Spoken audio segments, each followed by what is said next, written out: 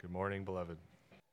Welcome to week 4 of Behold Your God, the Sunday School series. Today we'll be looking at the God who is everywhere and infinite.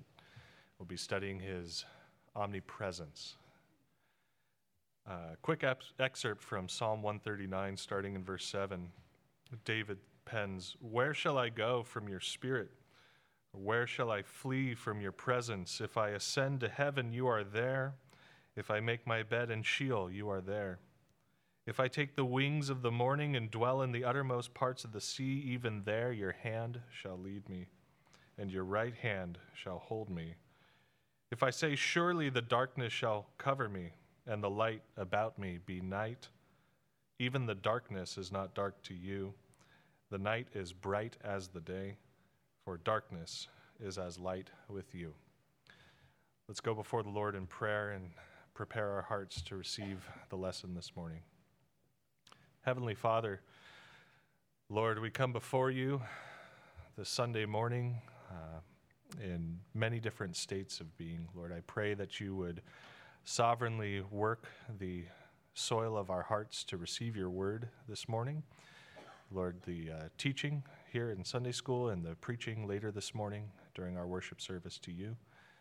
Lord, I pray that as we learn of your attributes through this Sunday school series, that you would illumine our hearts and minds to your infiniteness and your altogether everywhere-ness, Lord, that is your omnipresence, Lord. Pray that we would understand that you cannot be contained, that you are everywhere at all times, Lord, and yet you chose to dwell bodily here on earth in your Son, Jesus Christ. So as we learn to reconcile that truth, Lord, I hope and pray that this time would be used to edify your people, that we would grow closer to you, Lord, that although we may ask, where have you gone, or where are you, Lord, that we know that you are here and that you are drawing us to yourself. I pray for salvation today, Lord, for those who may not know you. I pray that you would change their hearts from a heart of flesh into a heart of stone into a heart of flesh, Lord, that they would be new creatures today. Lord, we pray all of these things because you first loved us, Lord, and therefore we can love you. Through the blood of your Son, Jesus Christ, we pray all these things. Amen.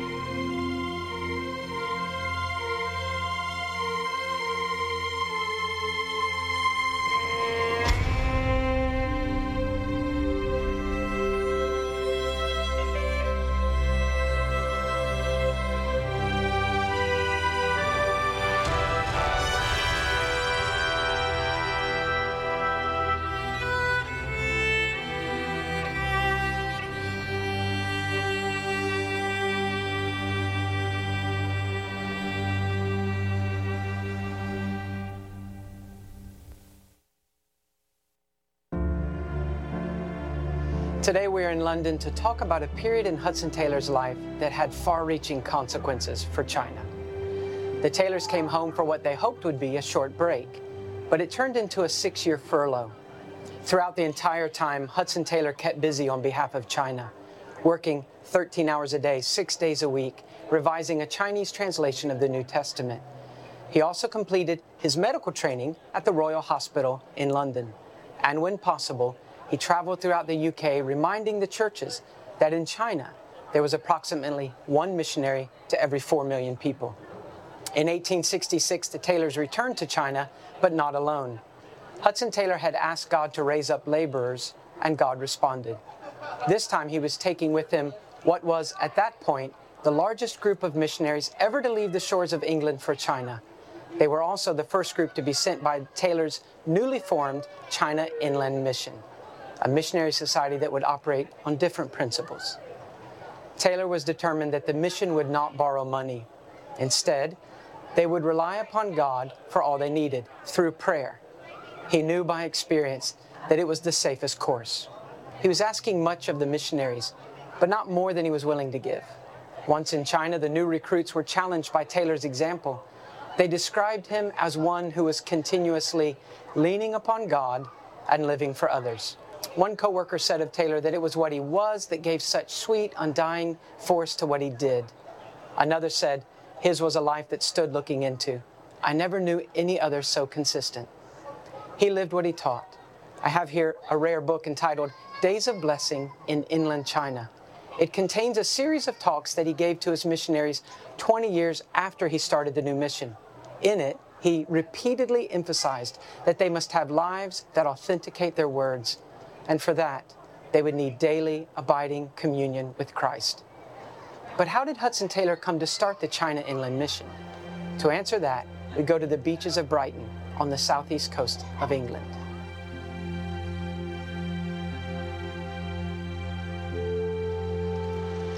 The birth of the China Inland Mission was one of the most significant missionary events in the 19th century.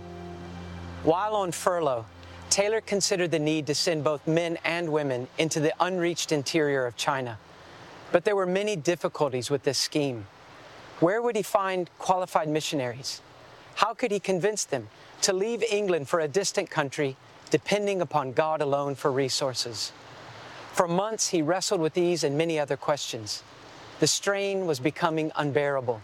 He barely slept. On 25th of June, 1865, after Sunday services, he paced the beaches at Brighton. This thought came to him: if we are obeying the Lord, the responsibility rests with Him and not with us. This view of God and His faithfulness produced practical results in Hudson Taylor's life. It was the foundation of a peaceful heart. 21 years later, he spoke of the profound impact of this experience. He wrote, "I have not known what anxiety is since the Lord taught me that the work is His." It produced a freeing single-mindedness. Taylor said, "My great business in life is to please God. Walking with Him in the light, I never feel a burden." It also made him a man of prayer. One missionary described Taylor as outwardly unimpressive, and yet when he prayed, the man said, "I had never heard anyone pray like that." There was a simplicity, a boldness, a power that hushed and subdued me and made it clear that God had admitted him into the inner circle of His friendship. He spoke with God face to face as a man talks with his friend. In fact, it was his lifelong practice to daily pray by name for every member of the China Inland Mission before sunrise. Finally, it made the ever-increasing knowledge of God indispensable. As a veteran missionary, Taylor often led teams of younger co-workers into the interior of China. These excursions could be dangerous and exhausting, but regardless of how long the days, the missionaries recorded that Hudson Taylor unfailingly rose an hour before dawn to seek the Lord with only his Bible and a small candle.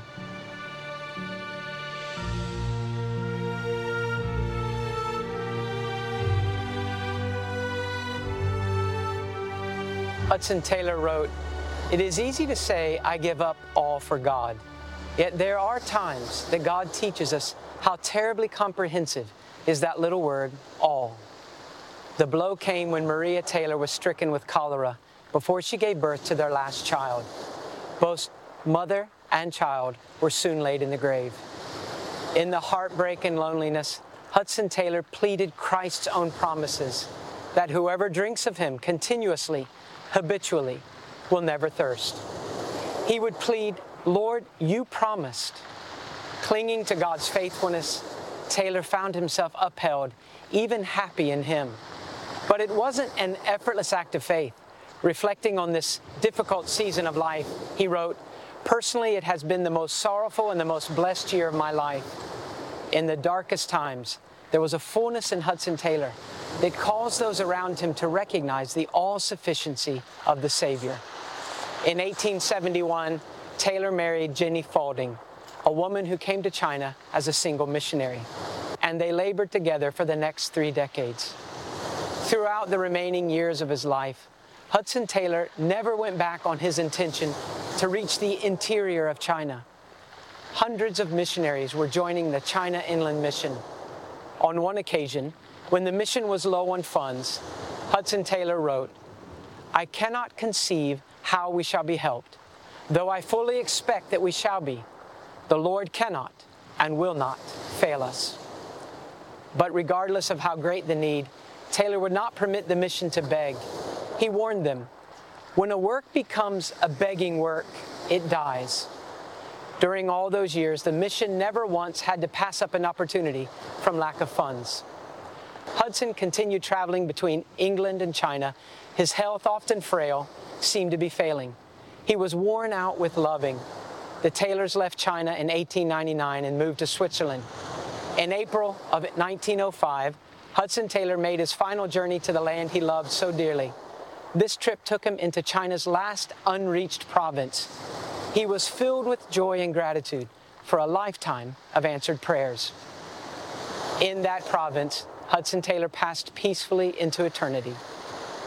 It would be wrong to think that Taylor's faith was the foundation of all of this. It was Taylor's God. At an event commemorating the 21st anniversary of the mission, Hudson Taylor told his co-workers, "It is not great faith you need, but faith in a great God." As you study the character of God this week, will you determine to settle for nothing less than a life-altering knowledge of that great God?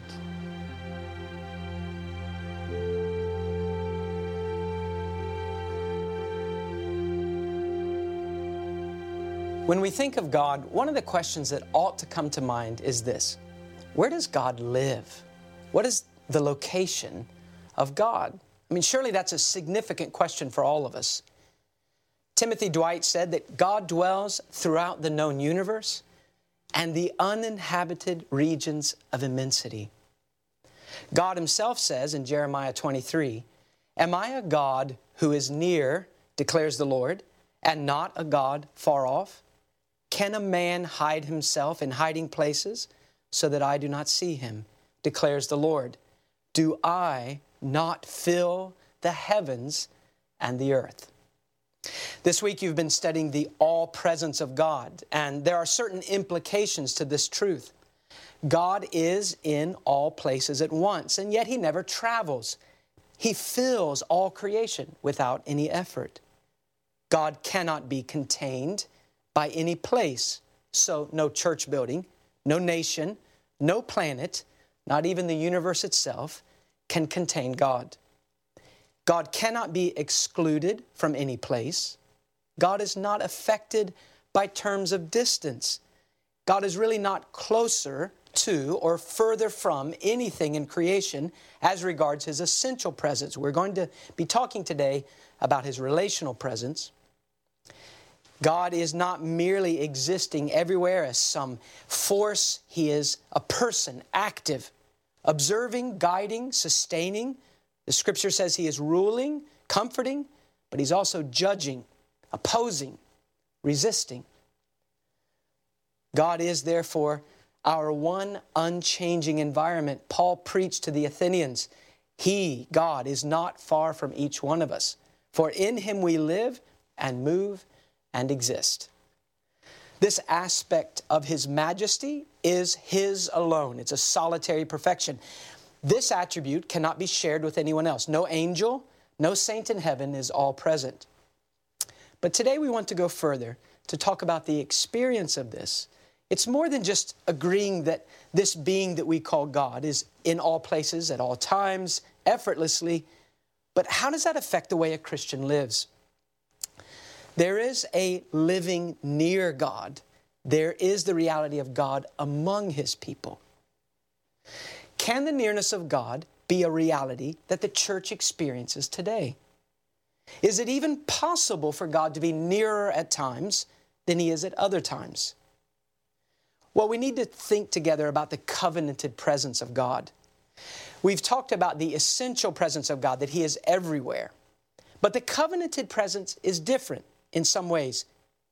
First of all, it's based on the fulfilled conditions of the covenant by Jesus Christ. He has removed the offense between us and God, and He has provided a perfect righteousness for His people. Second, it is a mediated presence. That is, we enjoy as Christians the experience of God's nearness in a way that the world does not, but it is not a one-on-one relationship. It is God near us through the mediating work of His Son. It is because we belong to Christ and He represents us that the nearness of God can be a life-giving event. Third, it is experiential, not positional. It is relational. And therefore, fourth, it can fluctuate. It can go up and down. So we could describe Christianity as God for us, God in us, but it also includes God with us. For us and in us. These don't fluctuate. But the experience of God's nearness, the intimacy or lack of it, God with us, is subject to change. We could say it this way. The Christian's position in the family of God is unalterable, but your enjoyment of that relationship, the intimacy, the nearness that's available, that fluctuates. If this is not the case, if you have trouble understanding the idea that God can be nearer or further from His people in a relational way, in an experiential way, then a great deal of the Bible will not make sense to you when you read it. For instance, Hosea 5:15. God says, I will go away and return to my place until they, that is His people, acknowledge their guilt and seek my face. So there God is using a withdrawal of His presence to get His people's attention and to motivate them to repent. Isaiah 63 says this, Then His people remembered the days of old of Moses, and they asked, Where is He? It's a wonderful scene. The people are drifting from the Lord. They don't notice God's nearness, God's activity. They read their Bibles. They see a day when God was near, when His activity was obvious to everyone. And when they look at their lives, the question rises, where is He? This is not a response of God to His people that is limited to the Old Covenant. It is also in the New Covenant. In Revelation 3, verse 19, Those whom I love, I reprove and discipline. Therefore be zealous and repent. Behold, I stand at the door and knock. If anyone hears my voice and opens the door, I will come into him and will dine with him and he with me. You see the picture? It's not Christ and the lost sinner. It's not evangelism. This is the church at Laodicea, a church that is compromised. God has withdrawn His presence and He's painted it in this picture. Christ is on the outside of the building, knocking on the door.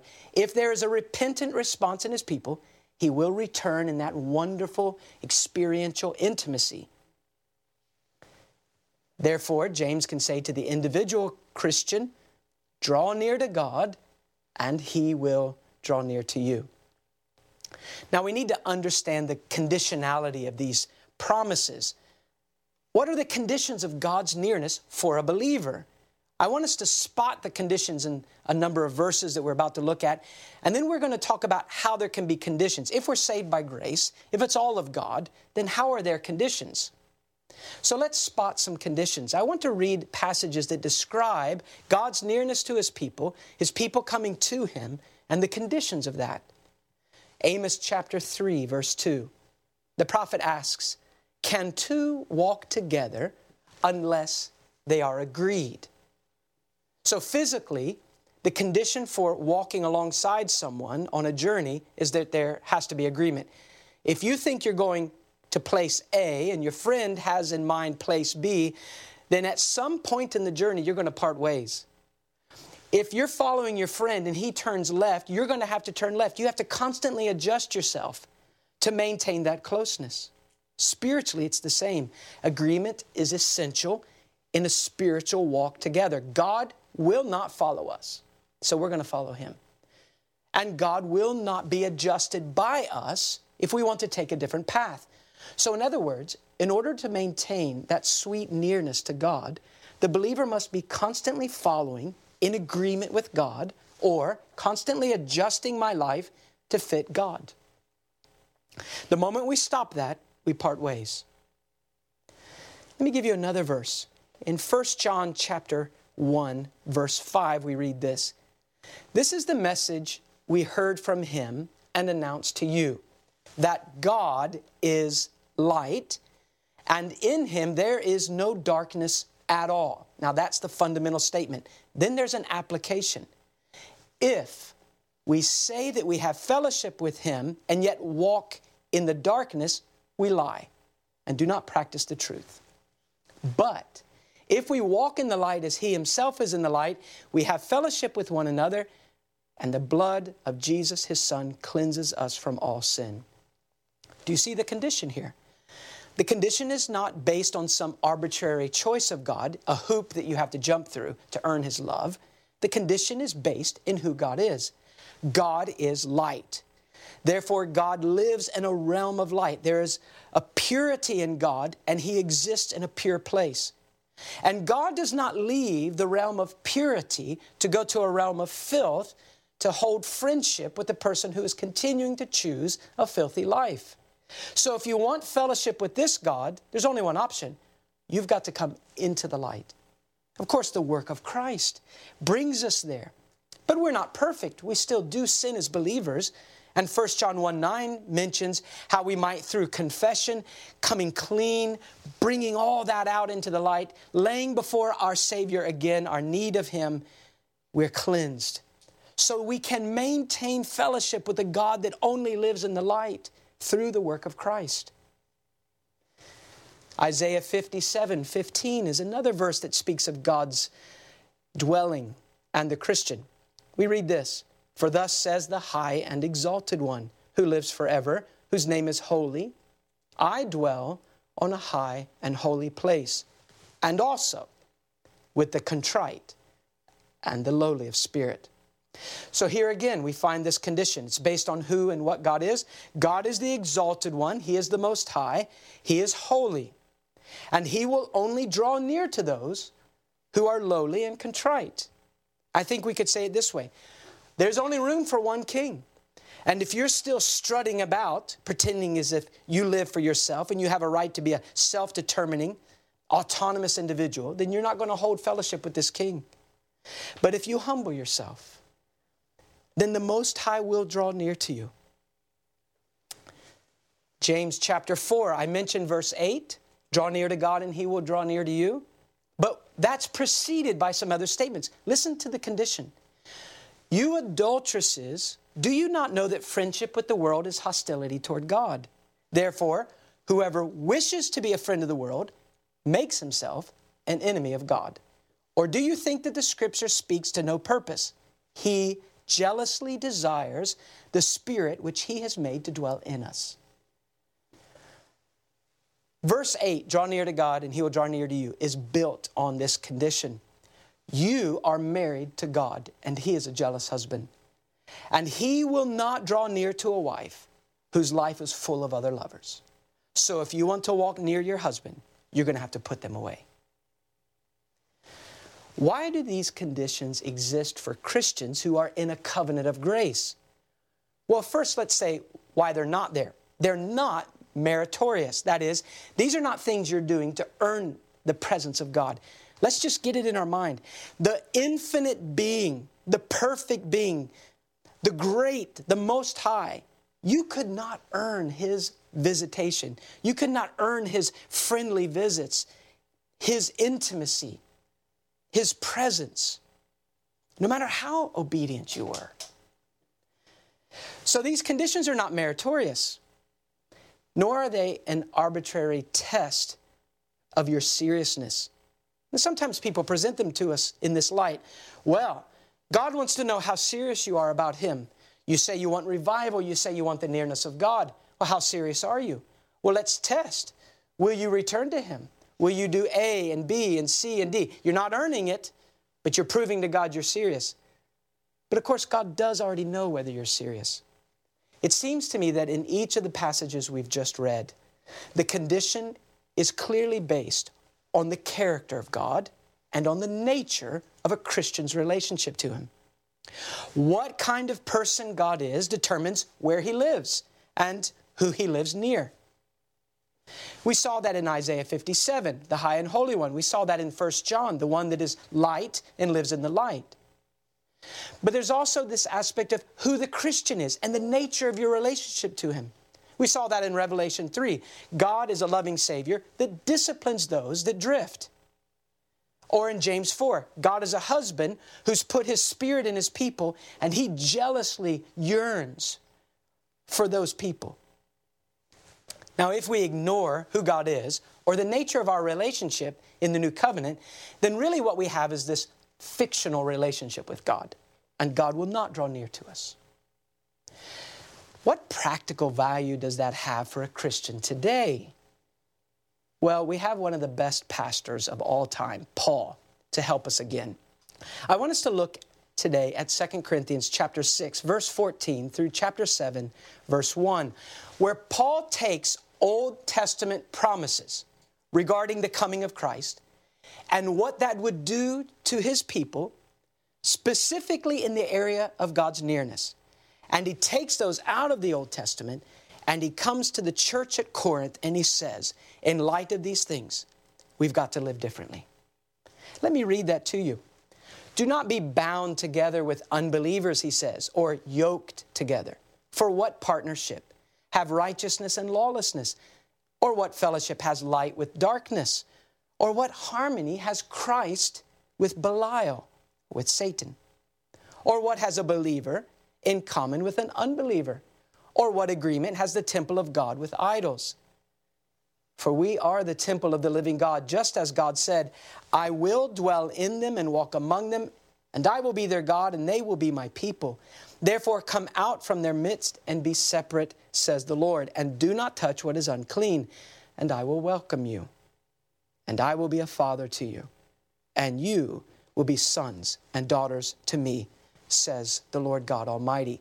Therefore, having these promises, beloved, let us cleanse ourselves from all defilement of flesh and spirit, perfecting holiness in the fear of the Lord.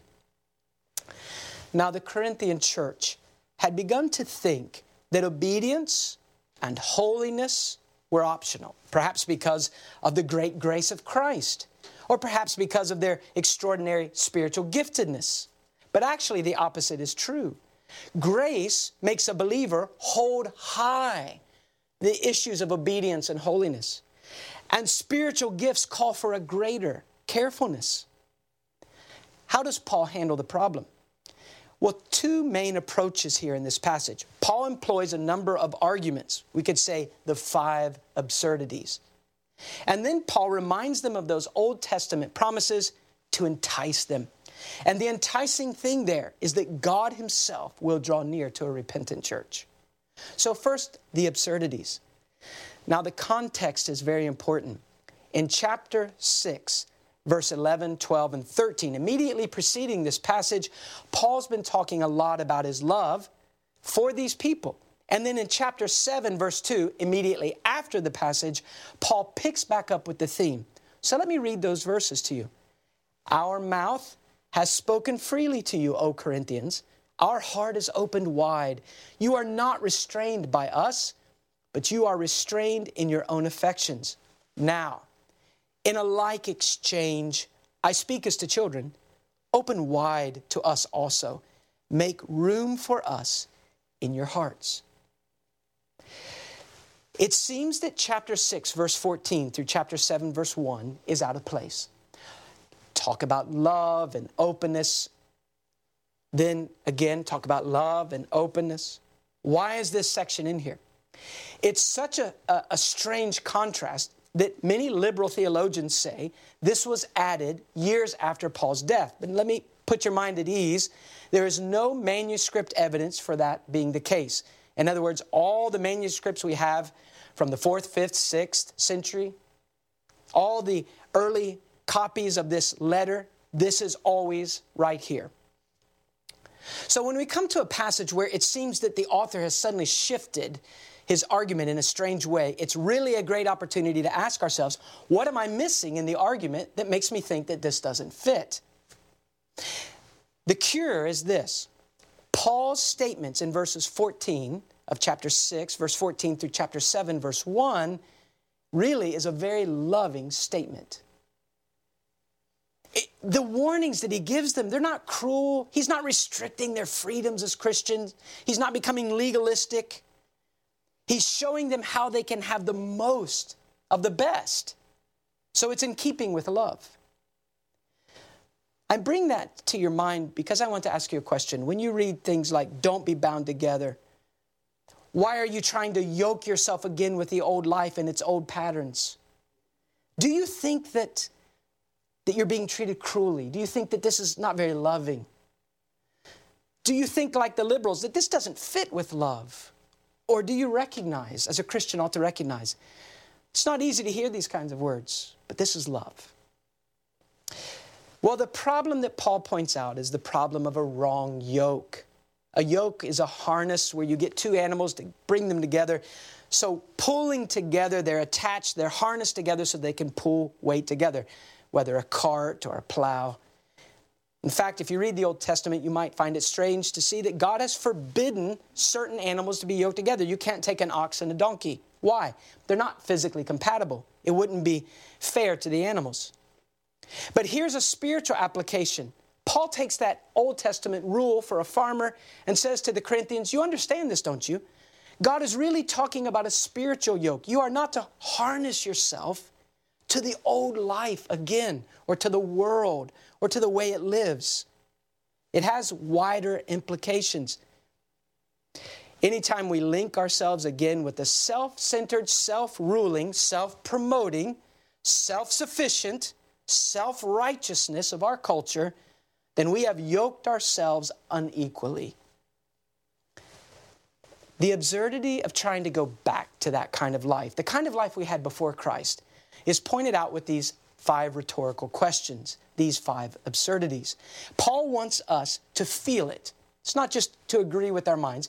He wants us to kind of feel it deep within, how foolish it is to try to go back. So let's look at these quickly. First, what fellowship, he asks, does righteousness have with lawlessness? Think of it. A person who is outside of Christ is governed by this internal principle of rebellion. They are bent fundamentally to self-rule. I will be my own God. That's what they all say. That's what we said. They reject God's authorities and prefer their own authority. They are a law unto themselves. What about the Christian?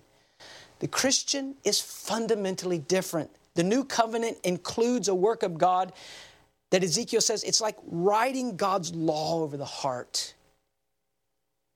So now, although the Christian is not perfect, within there's a yearning to obey. If you could take perfect righteousness and absolute heinous sinfulness and cause them somehow to be harmoniously brought together, then you can imagine a Christian going back to the old life. Second, what about light and darkness?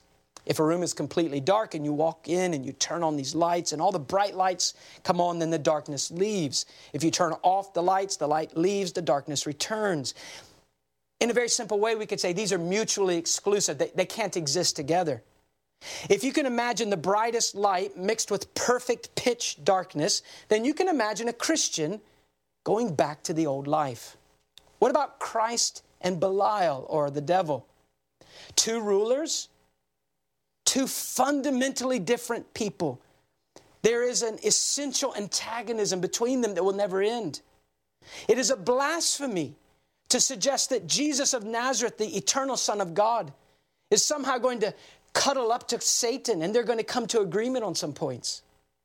But if you can imagine that happening, then you can imagine that a Christian could go back to the old life. The fourth absurdity. What portion do believers have in common with unbelievers? 2 very different parents here, aren't there? God and Satan. 2 very different inheritances, we could say. Satan always gives death. God gives life. Satan brings guilt. God gives justification. Satan gives emptiness. God gives fullness. If you can imagine 2 parents as different as God and Satan, giving the same inheritance to their children, then you can imagine a Christian going back to the old life. Final absurdity. What agreement does the temple have with idols? But the Greek word here is very specific. What agreement does the Holy of Holies have with idols? It's a horrible thing when Israel built other worship sites throughout the land, but it was so much more offensive when they brought their idols right into the Holy of Holies. If you can imagine God being pleased with a fertility idol in the Holy of Holies, then you can imagine God being okay with Christians going back to their old life. Now that's the argument, but then there's the enticements. We are the temple of the living God, he says. And then there are the promises. I will dwell in them. I will walk among them. I will be their God. They will be my people. Therefore, come out and be separate. Do not touch what is unclean. I will welcome you. I'll be a father to you. You'll be sons and daughters to me. Slow down. These verses are all taken from the prophet Isaiah and the prophet Ezekiel, who were talking to people who were in exile. There are so many passages in the Old Testament on holiness. Why didn't they choose something else? Why speak to people who once were God's people in the land, but because of sin, they've been carried off to Babylon? And I think the point's clear. Paul is saying to the Corinthian church, by choosing these passages, you are on the verge of captivity. Christ freed you, but you're toying with sin. Do you want to be exiled from the presence of God? Do you want to lose the nearness of God? Do you want to be like Israel, far from the Lord, and once again under the tyranny of your old masters? No, he says, so come out. Don't delay. There's nothing in the world worth dawdling for. Don't be half-hearted as you're called out of your jail cell. Run to Christ. Don't look back. Don't play with those things again. The obvious conclusion is in chapter 7, verse 1. If you have all these wonderful promises and they are for Christians today, well, listen, Corinthians, clean up. Deal with the external things that offend God. What's happening on the outside of your life? What's happening out here that's a pollutant? Get rid of it. But what about the heart? Well, don't be satisfied with the outside. The heart. What is the heart attaching itself to that offends God? Deal with that too. Root and fruit. How are they supposed to do it? Well, not so that they can be great people, not so they can have the best church, but they're to do it in the fear of the Lord. That is, with the awareness of the immense worth of God, with reverence for Him, filling their souls. Now, when we read this account, it's not just for the Corinthians. There is a God that lives everywhere. But as a believer, you can have more than that. You can have the covenanted presence. But it will not be had just by wishing it. It's not good intentions. It's taking seriously who He is and the nature of your relationship to Him, considering those absurdities and considering the enticing opportunity of walking with the living God the rest of your days and running from the old life to God.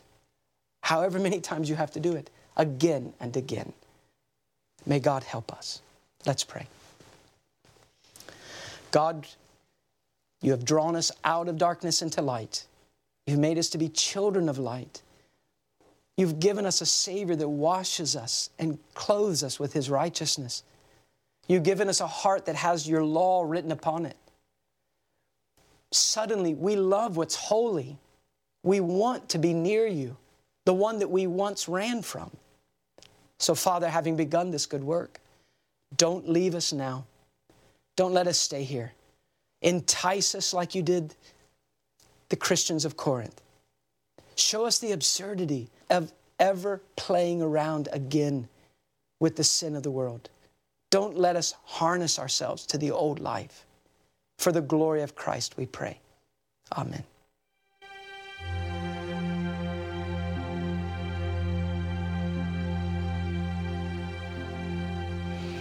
For someone who's in Christ, the self-existence of God is one of the great reasons that we praise Him. And it's one of the things that reminds us, I think, of how different He is from us and of how small we are and of how great He is. And it strikes me more and more that the believer needs to grasp how different God is.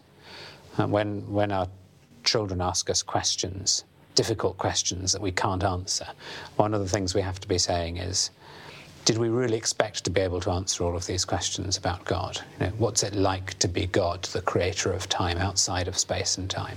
Really, we hardly begin to have any idea.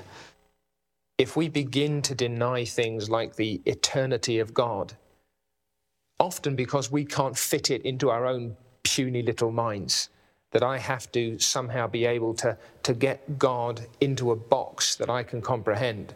Well, the moment that I can box God, the moment that a mortal like me can encompass the God that I claim to serve, by definition I have a God who is less than I am.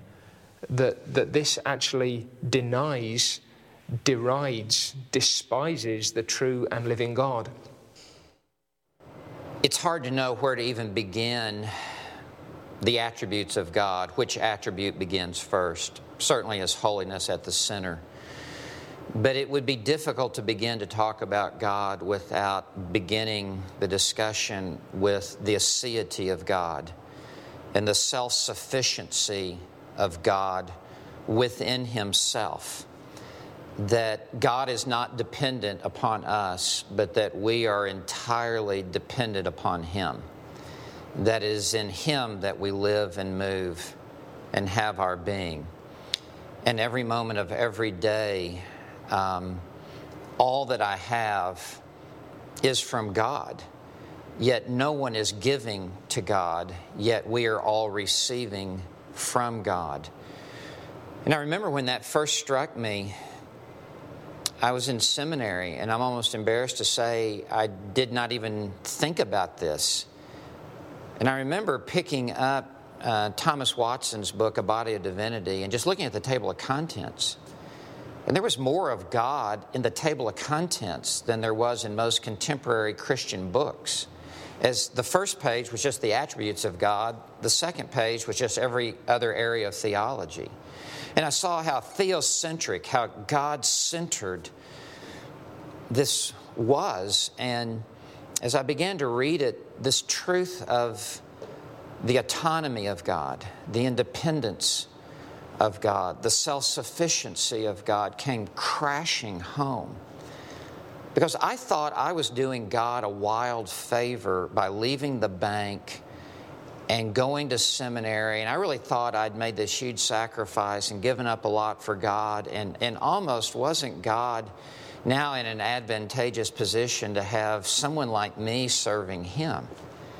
That's just how prideful I was.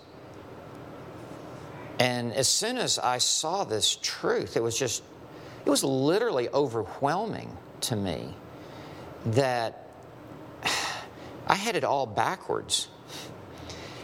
And that God didn't need me, but that I desperately needed God far more than I had ever even realized.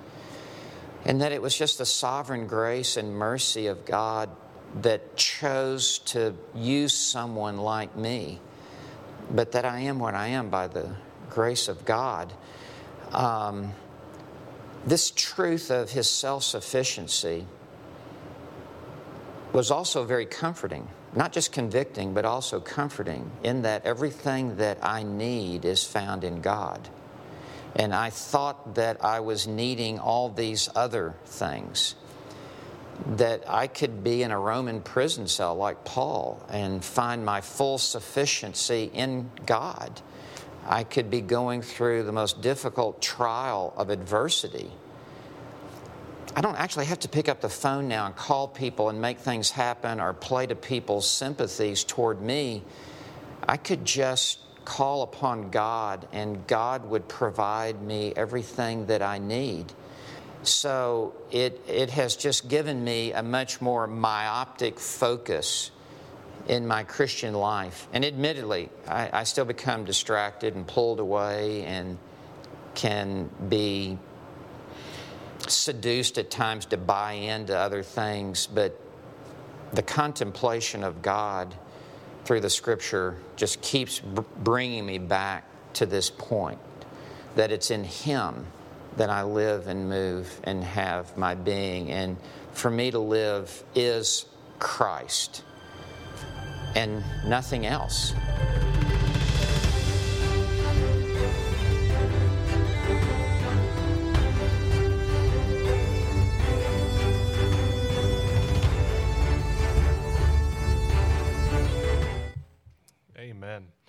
Let's go before the Lord in prayer as we close the Sunday school session and get ready for our worship service. Heavenly Father, Lord, we come before you as a desperately needy group of sinners, Lord.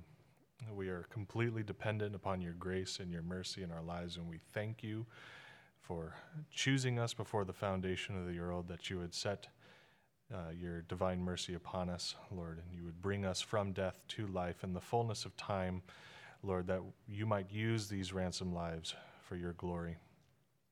We thank you, Lord, for who you are and how you've revealed yourself to us. Lord, we thank you for the ability to understand your scripture, your word, Lord.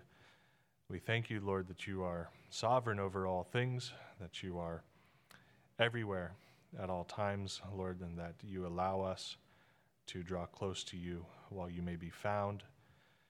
Lord, we pray for this morning.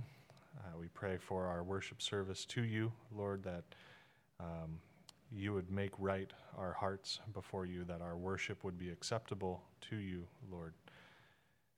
I pray for the hearts and the minds of all in attendance today, Lord, that you would do a mighty work this morning. We pray this all according to the blood of your Son, Jesus Christ, in whose name we pray. Amen.